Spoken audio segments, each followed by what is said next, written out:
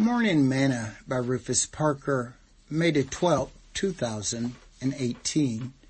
For though we walk in the flesh, we do not war after the flesh. For the weapons of our warfare are not carnal, but mighty through God to the pulling down of strongholds, casting down imaginations, and every high thing that exalteth itself against the knowledge of God, and bringeth into captivity every thought to the obedience of Christ, and having in a readiness to revenge all disobedience when your obedience is fulfilled. 2 Corinthians chapter 10, verse 3 through 6. Today's morsel. So many people are warring after the flesh. The flesh is totally out of control and they can't stop it from sinning against God. Their flesh has them in abundance of debt, greedy for gain, restless, aching, lonely, out of shape, and not to mention filled with fear. The flesh battle is causing many to lose hope of life.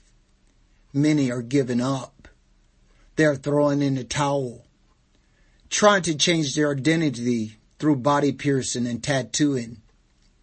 They want to be someone else, all because the warring in their flesh. Paul told the church at Galatia, "This I say then, walk in the Spirit, and you shall not fulfill the lust of the flesh.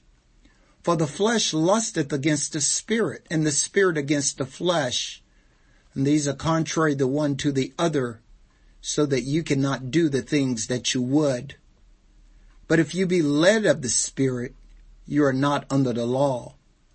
Now the works of the flesh are manifested, which are these: adultery, fornication, uncleanness, lasciviousness, idolatry, witchcraft, hatred, variance, emulations, wrath, strife, seditions, heresies, envyings, murderers, drunkenness, revelings, and such like, of the which I tell you before, as I have also told you in times past, that they which do such things shall not inherit the kingdom of God.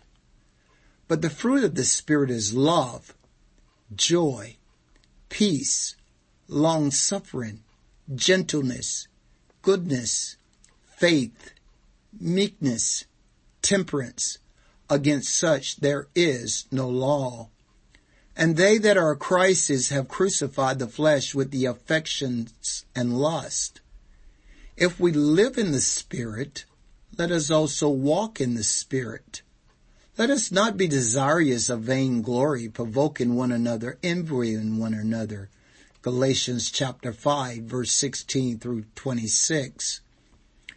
If you want to stop the flesh war, walk in the Spirit. Sing this song today. Let me walk with you, Jesus. Don't ever leave me alone.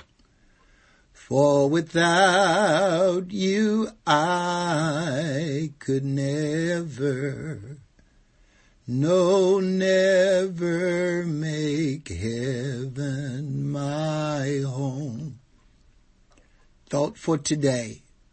There is therefore now no condemnation to them which are in Christ Jesus, who walk not after the flesh, but after the Spirit. Romans chapter 8, verse 1.